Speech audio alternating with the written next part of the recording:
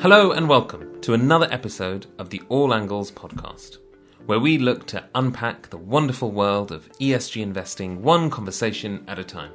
The views expressed are those of the speaker and are subject to change at any time. These views are for informational purposes only and should not be relied upon as a recommendation to purchase any security or as a solicitation or investment advice from the advisor. No forecast can be guaranteed. Past performance is no guarantee of future results. Today, I'm joined by Nicole Zatlyn, who's a portfolio manager of our transformative capital strategy, as well as the co-chair of our climate working group. Now, when you're thinking about environmental and social issues, as I'm sure many listeners are, there is no shortage of very depressing statistics about either where we are today or the progress that needs to be made in the real economy and in society to get to the future that we all want. So I always enjoy talking to Nicole, who has unbounded enthusiasm for progress and opportunity, as well as a well-formed view of the risks that we all face. In my day-to-day work, whenever I come across an interesting piece of research or my curiosity gets sparked by something and I share it internally, without fail, Nicole will always come back with links to several other pieces and much deeper and richer thinking than I have. And it always impresses me that she can maintain a really positive attitude and be really excited about the progress that we're making. I often think that where we are in ESG is really the reunion of the work of the investment analysis and capital markets with that of the real economy. And I think Nicole perfectly sums up why her perspective is that this is such an interesting field for us to continue to explore. So Nicole, let's begin as we always do. Can you just give us a brief potted history of your journey here? How did you get to be an investor at MFS and one that's focused on the companies that you are and in the climate working group and all of those wonderful things? Super. Thanks so much, Fish. Well, let's see. I grew up in Canada and going way back, my house was sort of at the intersection of the most incredible national park, Waskesiu National Park, and a polluting pulp mill that just reeked multiple weeks of the year. So I guess you could say from the youngest age, I was just very attuned to strategy and environmental impact. My first job was in government. I was initially really interested in policy and policy work and how that could be kind of an avenue. I spent time in Silicon Valley in the late 90s, which really further developed my massive appreciation for the power of technology. And then, though, I joined MFS in 2001, which was the greatest gift, frankly, and it's just been an amazing opportunity to invest as first a specialist and now a generalist. That's incredible. So 20 years at MFS. But before we get into that, I want to take you back all the way to the pulp mill and to the National Forest. You said, it gave you an appreciation. It must have been incredible to sit, not only within the forest and the national park, considering everything that we're talking about now, but also kind of heavy industry. You said, you learned some of those lessons. What are some of those lessons that you kind of reflect on now? Yeah, I think that probably the biggest one, especially with the benefit of hindsight, is that, whether or not we protect what we have, on this earth, or we go ahead and destroy it, completely depends on who is setting strategy. And, that was very evident to me as a 5-year-old kind of in that intersection. But certainly now we see it all the time with companies, those that are investing ahead for the climate transition, which we are all a part of, and those that are, simply not and continue to do business as usual with, massive emissions and, other things we'll get into. So I think that strategy piece is incredibly important. And again, just thinking about your journey from there, Silicon Valley you mentioned, and obviously as an investor at MFS and the different roles that you've had at MFS, I'd love to. What is your kind of driving motivation? The interview question of what is your why? Why do you choose to do this when there's so many other things that you have done and could choose to do? Yeah, well, look, in hindsight, it wasn't like there was a straight arc from that 5-year-old self to, hey, and let's be an investor. There were definitely a lot of different paths along the way. I mean, I as I said earlier, I initially thought I really wanted to be in policy. So I was really focused on the legal field. I thought I'd go into law. And I really thought that that was the avenue that I would pursue, that we really need to change laws and protections in order to strengthen them, as I said, back to that strategy piece, versus weaken them. And so I was very focused there for a very long time, frankly. There was serendipity in my path. I had, in undergrad, I had a professor. I was, talking one day about how I was very focused on writing my LSAT and going to law school. And he literally said, I think you're making a mistake. I was like, what? No one's ever told me that before. I was like, I'm well on this journey. I worked in the House of Commons in Canada. I really think this is my path. And he was like, I hear you, and maybe it is, but I really, really think you should spend some time in finance. And he kind of then took me aside and went through kind of just the massive mechanism of the financial markets to create norms, and how that I could possibly be involved and really kind of create impact in that way ultimately. And I ended up in an investment bank in New York City as a 21-year-old, and ended up with some incredible mentors for whom I'm incredibly grateful, that really did show me that path of how it was possible to become involved and through the investment process. And and here we are, right? Several decades later. And so it definitely wasn't a clear linear path, but one I'm incredibly grateful for, and that really has become just something I am so passionate about how we can create change through the financial markets. Okay, amazing. Well, so building on that and thinking about how you've internalized that into your own investment philosophy, maybe we sort of start there before we dig into ESG sort of topics. But just maybe for a couple of minutes, describe for us your own investment philosophy and how you think about building the portfolio that you manage. Sure. Well, in terms of kind of ESG philosophy, I view it as a non-negotiable. And I guess when I say that, it's really from a place of first principles. So when we think about what's important to a very good investment, we have to think about what's actually going to matter. And when I think about what matters from a business perspective, for most companies, people are the most important asset. They're certainly the largest asset for most companies. And so it just makes a lot of sense to pay attention to the generation engine of the business, that being people. So from an S standpoint, I just view it very much as a first principle. Pay attention to what matters at the business. People matter to the business. I think from a climate perspective, the E perspective, climate is the biggest risk, and also this incredible opportunity for all businesses.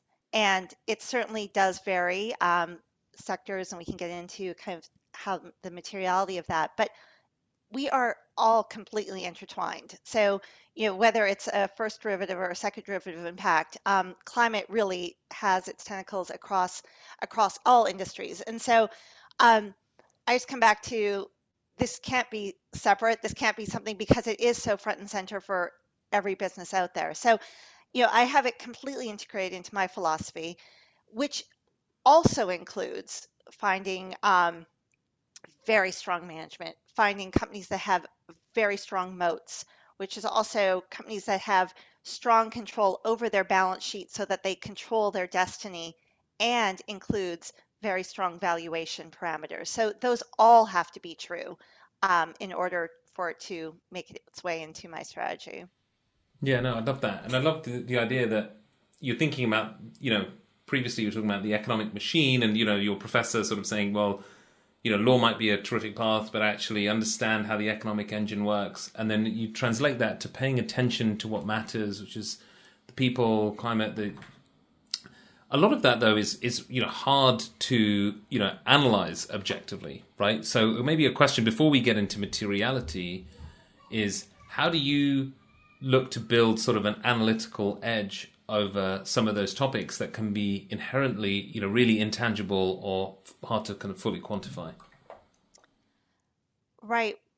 Well, I think that, and this is where I think, we talked a little bit earlier. I spent a lot of time involved in technology, studying technology and understanding kind of the drivers of it. I am very data driven. I really love, that angle of it. So to your point, give me numbers.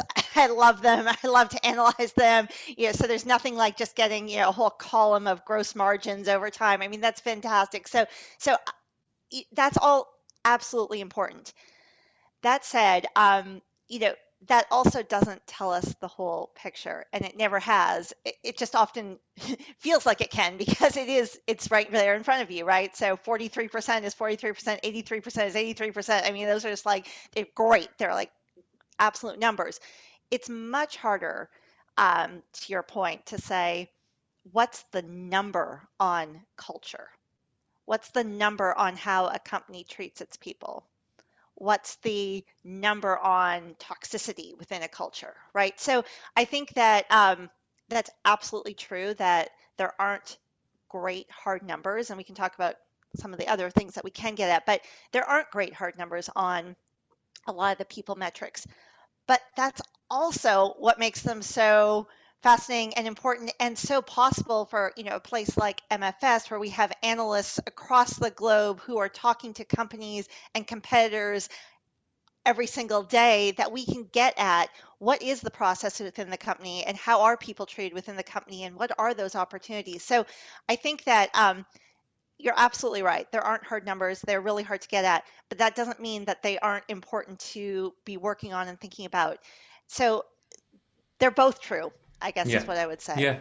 No. And I think it's in some ways more important, or potentially, that you could argue, and I think others have argued, that the alpha signal available because it's unstructured data or it's messy data is there, for the taking for people willing to kind of, apply a qualitative lens.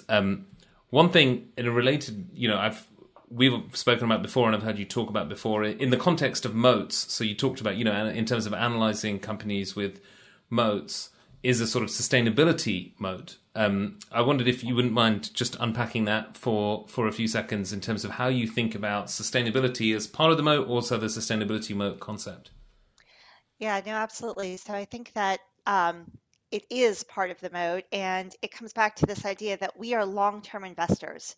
So we are looking to make an investment in the strategy I manage and compound that over multiple years. And so when we're looking and we're thinking about kind of that longer term time horizon, we're not looking for a quick, oh, this is going to be a great quarter, let's invest and get in and out. And it really doesn't matter what happens to, if we're dumping a bunch of chemicals out the backyard because, oh, we'll be out of stock, or it doesn't matter that we're, how we're treating our people. When you're going to invest over 7, 8, 9, 10 plus years, you're really looking at places where, again, people they want to stay, they want to get involved, they want to work really hard and be productive and really contribute to, an outstanding opportunity that they see in front of them. So it really does matter how people are treated with, kind of that, the quality and the fair pay and these different angles.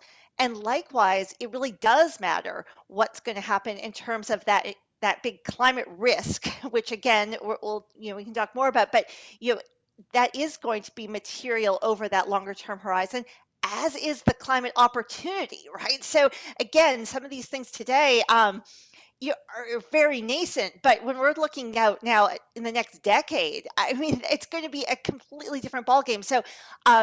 So when we're thinking about moat, those all absolutely come into play because, again, you can't just turn around and 5 years from now wake up and say, and look, we're seeing this right now with the Great Resignation that's going on, and all of a sudden say, yeah, I know we've had a really crummy culture for the last 5 years, but today we're going to have a great one, right? Like, it just doesn't work that that way. So, these things like they kind of build slowly over time and they're very insidious. You don't see them until you do.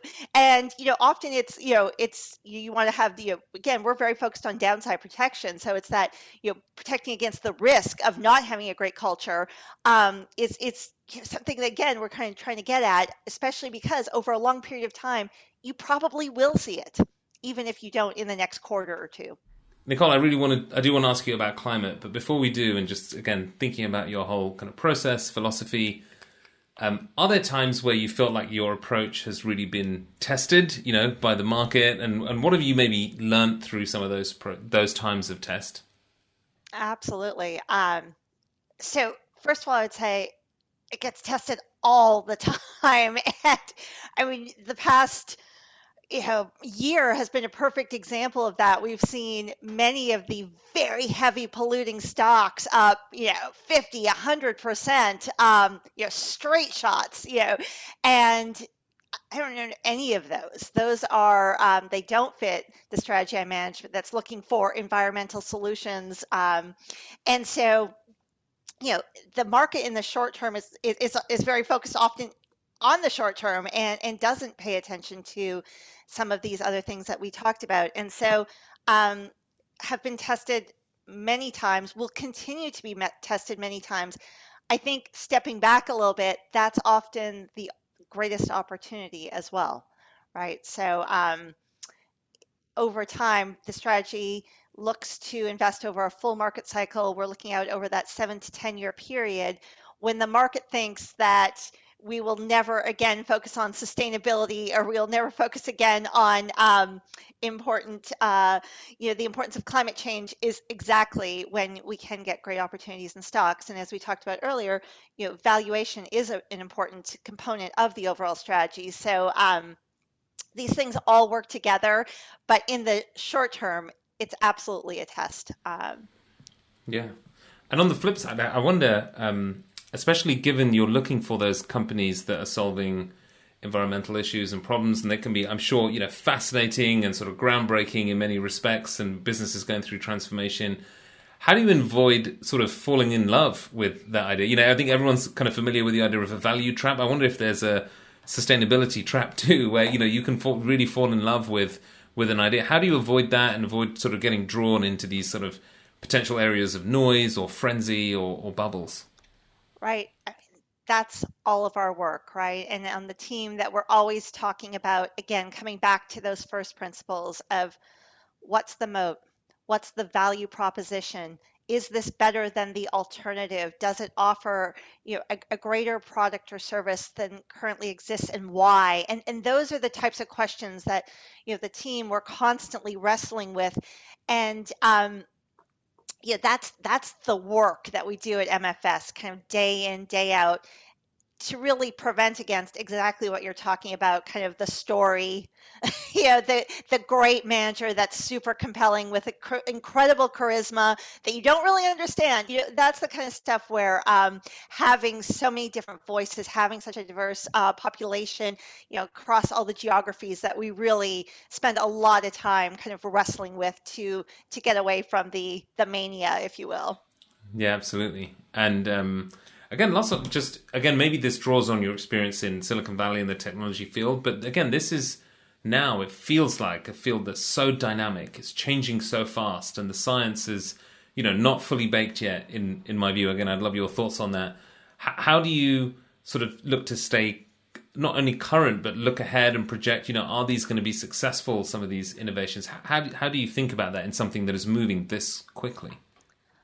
Yeah, I think that's right. I mean, I guess one of the things that draws a lot of us to investment ultimately is incredible curiosity, right? So going way back, just that pure love of learning is kind of a common trait that most of us share. And it's kind of like the greatest part of every single day, just knowing that there are so many things that you don't know at the morning that you're going to just be digging into so that you're getting a better idea on.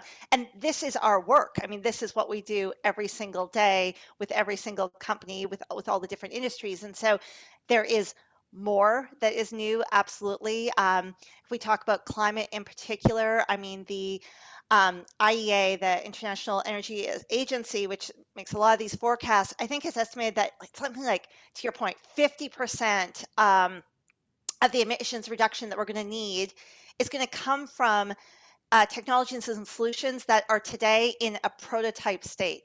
Right. So, like, to your point, that's a really large number. So there is a lot to learn, and they're not all going to work. And again, I just come back to that's our work. Like it's and this is where it's day in, day out, and kind of that, the learning, the talking, the, doing the deep dives, the reading. There are just no shortcuts to this. There never have been, and there never will be, I think. Yeah, no, I agree. And again, it speaks to that kind of wider motivation and the role that the capital market, I think, can play in enabling and facilitating that transition. Just how much has yet to be invented and funded and capitalized and moved out. Let's stick with climate then. So, Nicole, obviously you co-chair our climate working group. How do you kind of stay on top of the climate phenomena? What's your thoughts on how that theme is sort of evolving and playing out? Again, it's sort of, to my eye anyway, going largely sort of mainstream now. It's everywhere in daily discourse, as well as our investment conversations, as well as our conversations with our clients. How are you thinking about climate change? And maybe tell us some of the work that you think the Climate Working Group has been able to do to bring that to MFS.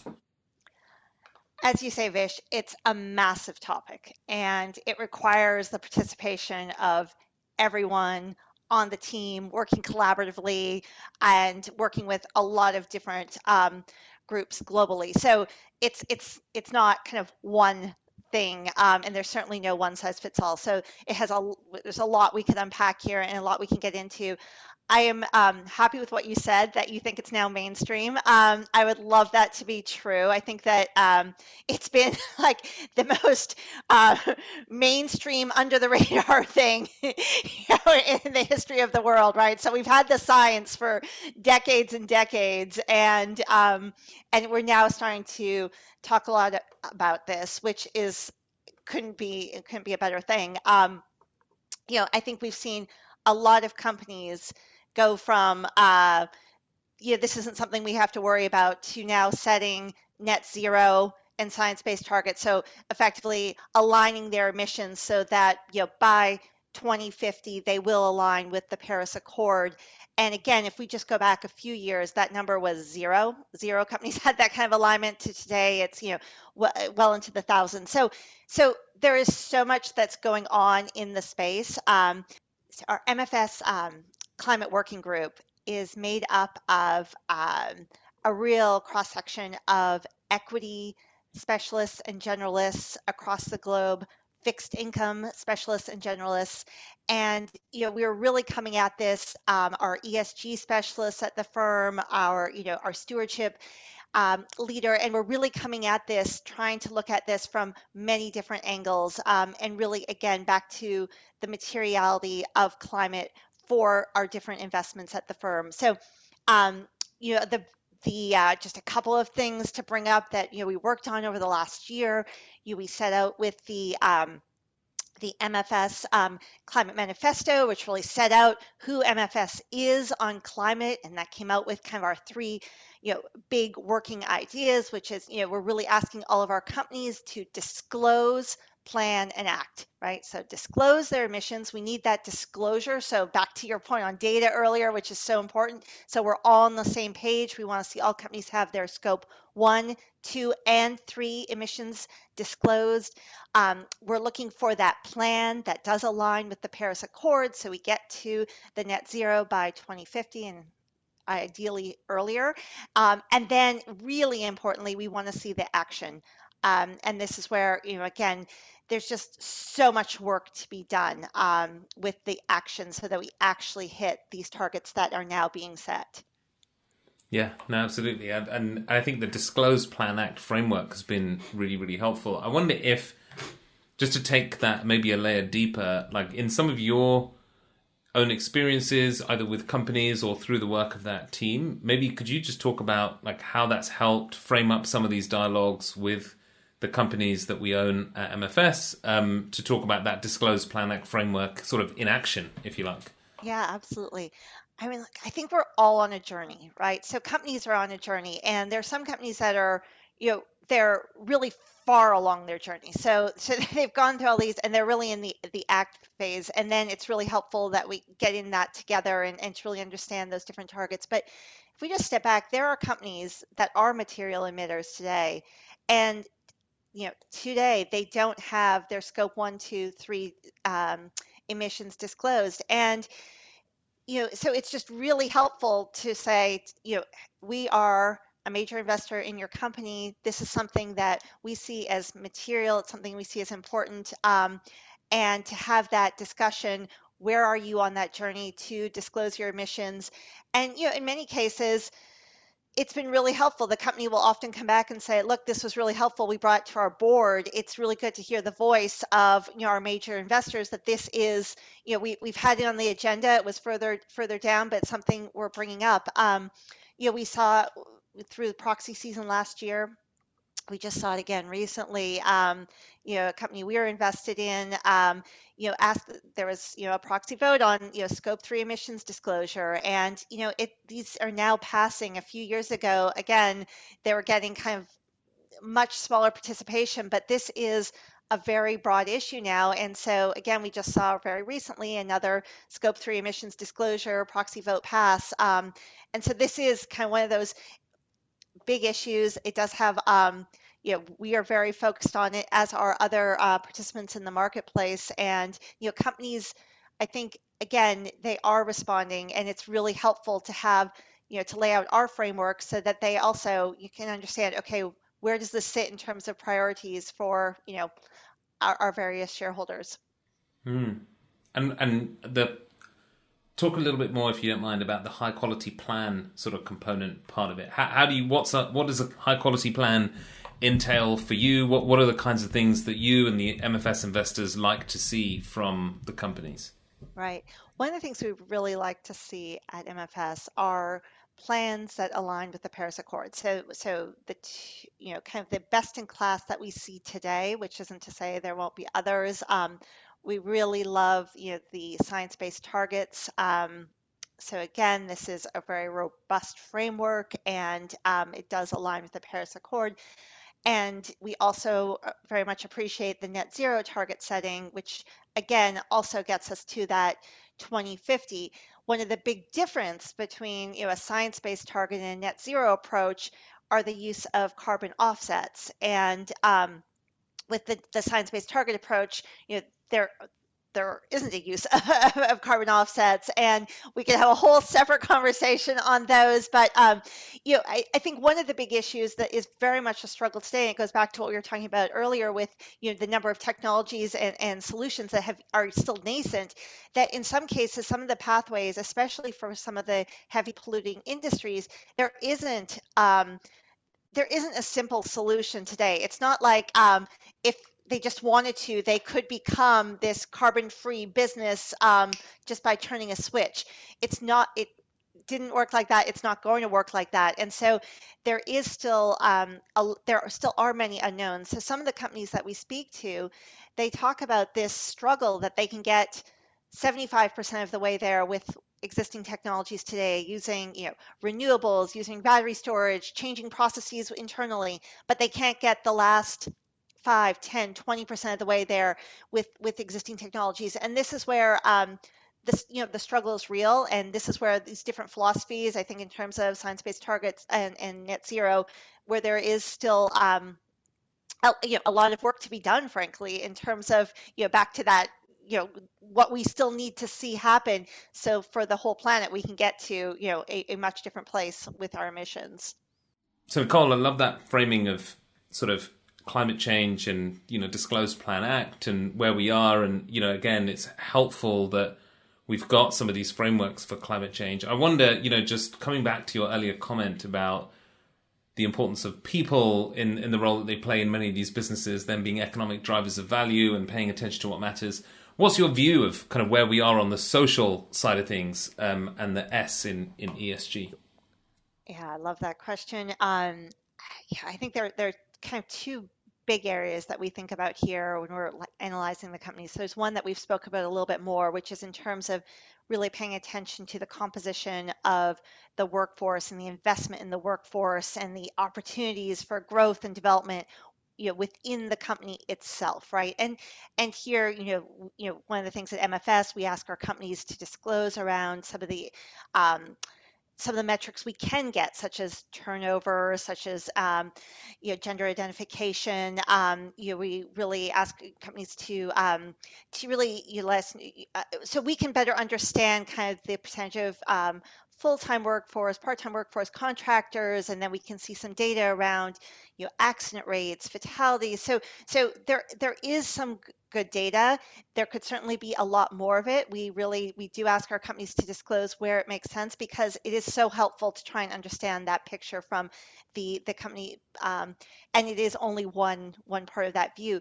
The other side of that is also on the supply chain. So again, the indirect S to companies, but that is so, again, so meaningful to their actual delivery of their product and service. So here, in terms of supply chains, it's really trying to understand, how the companies are approaching their supply chains. How does that partnership work? And, is there fair and equal treatment? Is there, are there living wages within the supply chain? And so these are topics that are, again, to your point, the data is even less good. And so these tend to be more around conversations, and trying to understand the company's perspective on how they work with their supply chain. But these are absolutely topics of conversation, and come back to this again when we're trying to look at whether or not we're going to have a sustainable business over that long run. Again, in the short run, some of this stuff may or may not matter, but in the long run, it absolutely does matter. And so these are the conversations we have around these issues. I guess just one other thing, because we've talked a lot about data, and again, there are some numbers we can get, right? But there is a lot of unstructured data that's coming into the market also that can tell us something around some of these topics as well. So, in different parts of the world, there are some again, publicly available. This isn't, secretive stuff, that where we can capture snapshots in time of, employees. So in the US, there's Glassdoor. In other parts of the world, there are other equivalents. And some of that unstructured data, again, it's never going to tell us an answer, but it certainly can be an interesting starting point to understand where are some of the pain points within companies, and really importantly, how is management viewing that, thinking about that, and what are they doing around, kind of some of the issues that do arise. So again, these are just some of the ways that the last piece on the supply chain with some of that unstructured data. What we don't want to see is, through some of these organizations, the big story in the newspaper. I mean, at that point, it's too late, like, right? So you kind of want to get there much earlier before they have, the crisis situation. So, again, it's trying to put together some of these topics and see where it sits within the importance on the management team, and where it sits within, the board as well. And so thinking about that management sort of proactivity, or that mindset, if you like, in terms of thinking about those risks. One thing I was really wanted to ask, it comes maybe to your short-term, long-term. To my eye and ear, consumers are now paying more attention to some of these supply chain risk issues, right? Or at least they are in theory, and there's some good news flow around it. Has that kind of found its way to the corporate boardroom back to, the economic moat and sustainability? Like, are people viewing this as a potential threat if they don't, clean up their act, quote unquote, or actually an opportunity to differentiate versus competitors and peers? Has that happened yet in a meaningful way to your mind, or are we not quite there yet? I think we're absolutely seeing it. And it comes back to this point on value proposition, right? So, we do have so much more technology, and it's ubiquitous globally. And so once you've seen the picture of all of the plastic, on the shore of your favorite beach, anywhere in the world now, right? I mean, this is a global issue. You can't unsee it. And so consumers are a huge part in this. And we've seen with the consumer products companies, for example, we've seen some major announcements and target setting around their plastics use and the changes to the actual product packaging. And I think that this is very much back to a first principle issue of the value proposition and what the consumers are demanding. We're starting to see it in some areas of the apparel market in terms of the material, the material production and actual like what the materials are for different products, the recyclability. And again, so these are all discussions that are so much more front and center right at the product level that again, 5, 10 years ago, were just, they were such a small, one-off. And today it's just very much, very much in the flow of the discussion. Yeah, definitely. I remember reading somewhere, it was in a mainstream newspaper, that I think it's the Great Pacific Garbage Patch, 1 in 40 pieces of plastic bottles belong to one specific very large beverage company.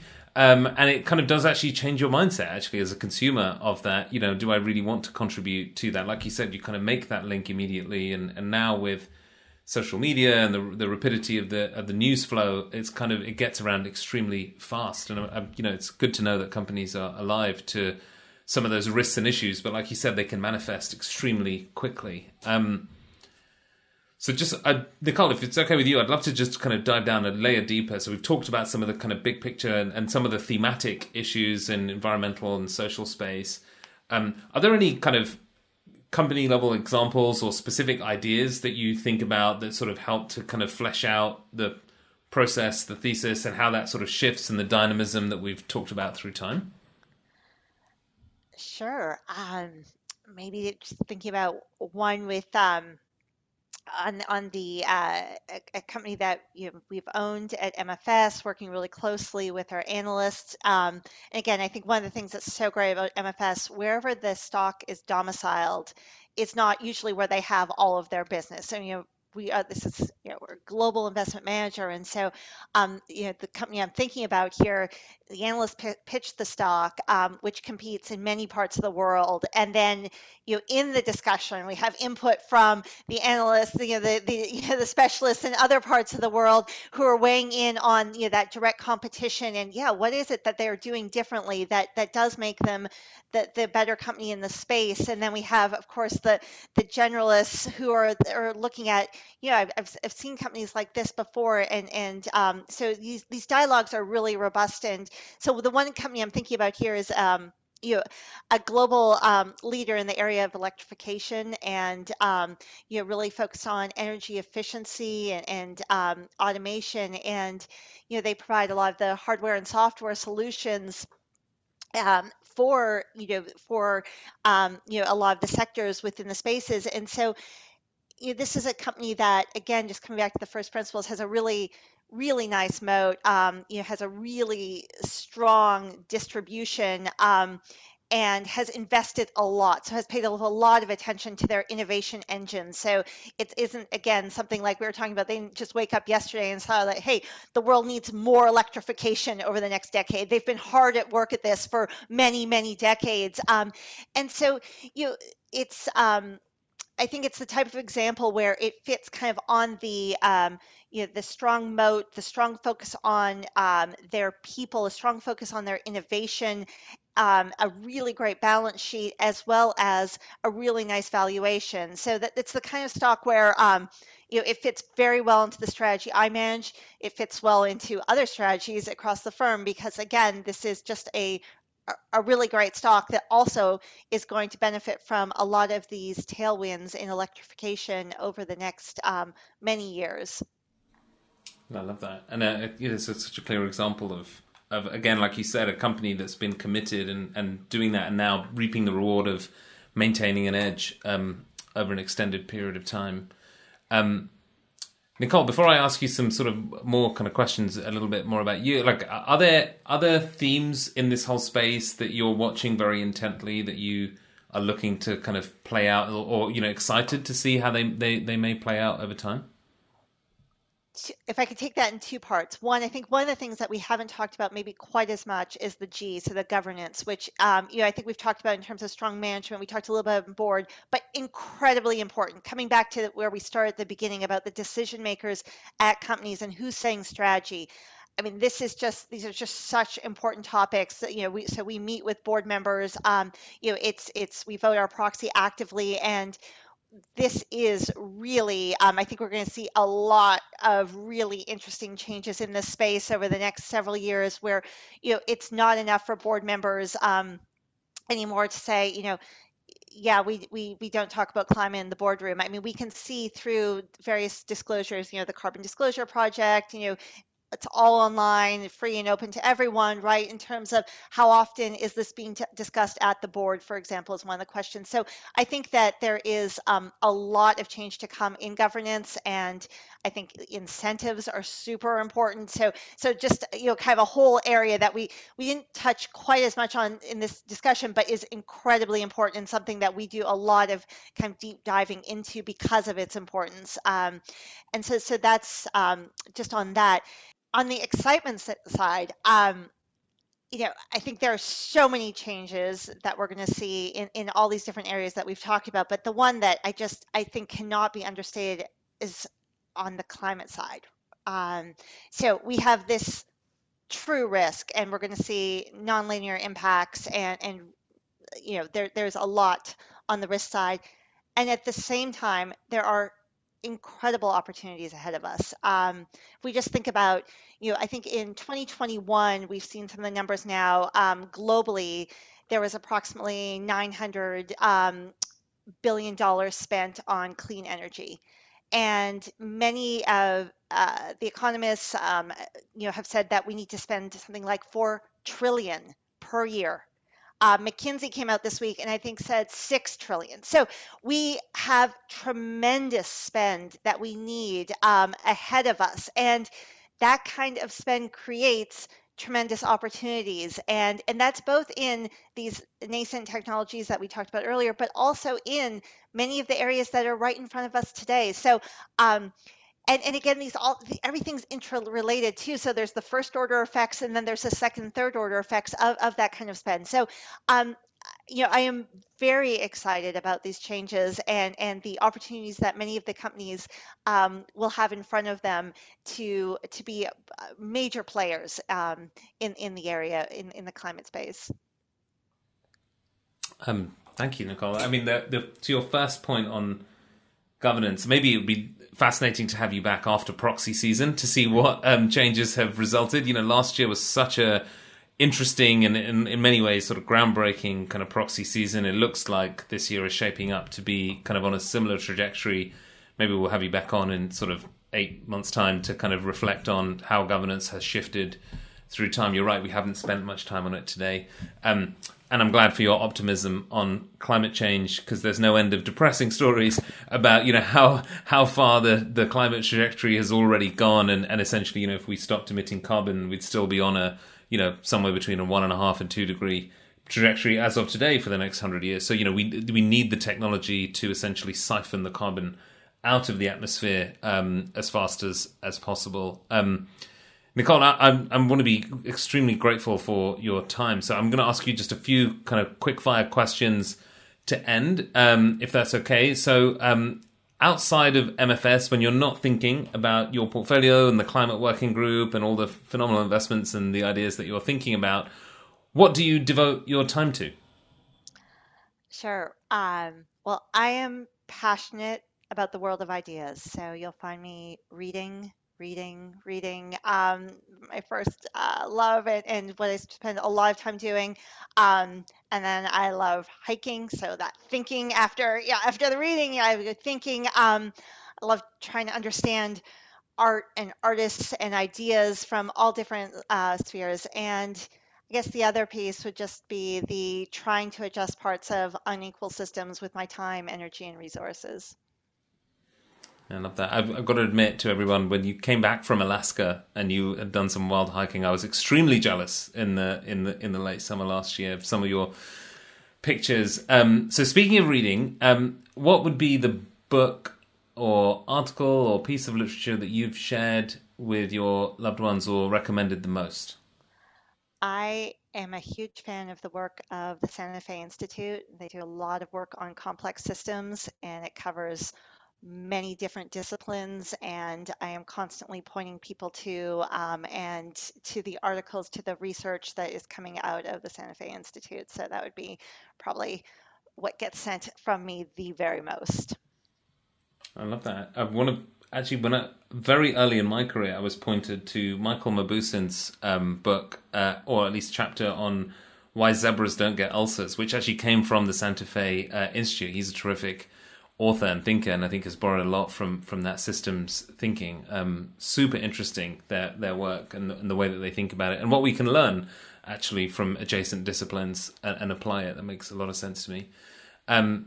Nicole, earlier you talked about, some of the, serendipity in your life in terms of that, the professor and some of your mentors in New York. I'm curious, in your mind, what is the kindest thing that anyone has done for you? Maybe not the absolute kindest, but a kind thing that someone has done for you.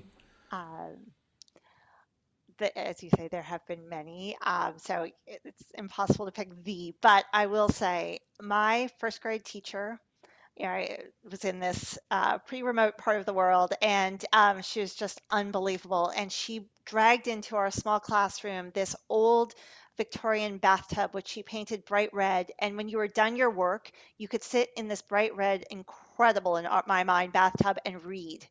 And I spent my entire first grade year reading books in that bathtub, which just created this lifelong passion for reading. So I could not be more grateful to her and the journey she put me on. That's incredible. I hope my daughters don't hear that, because they'll paint my bathtub red and start reading their books and building forts in there. Maybe that's very much grateful for that, Chris. Yeah, maybe. But that's my sanctuary. Just to finish, Nicole, thank you so much. What one message do you think is really important to give to our clients from the back of our conversation today? If we had to sum it up in kind of one sentence, climate is the biggest risk for many of our investments. It's, to your point earlier, Vish, it is mainstream, but that doesn't equate action. And so there are tremendous risks sitting right in front of us, and unbelievable opportunities.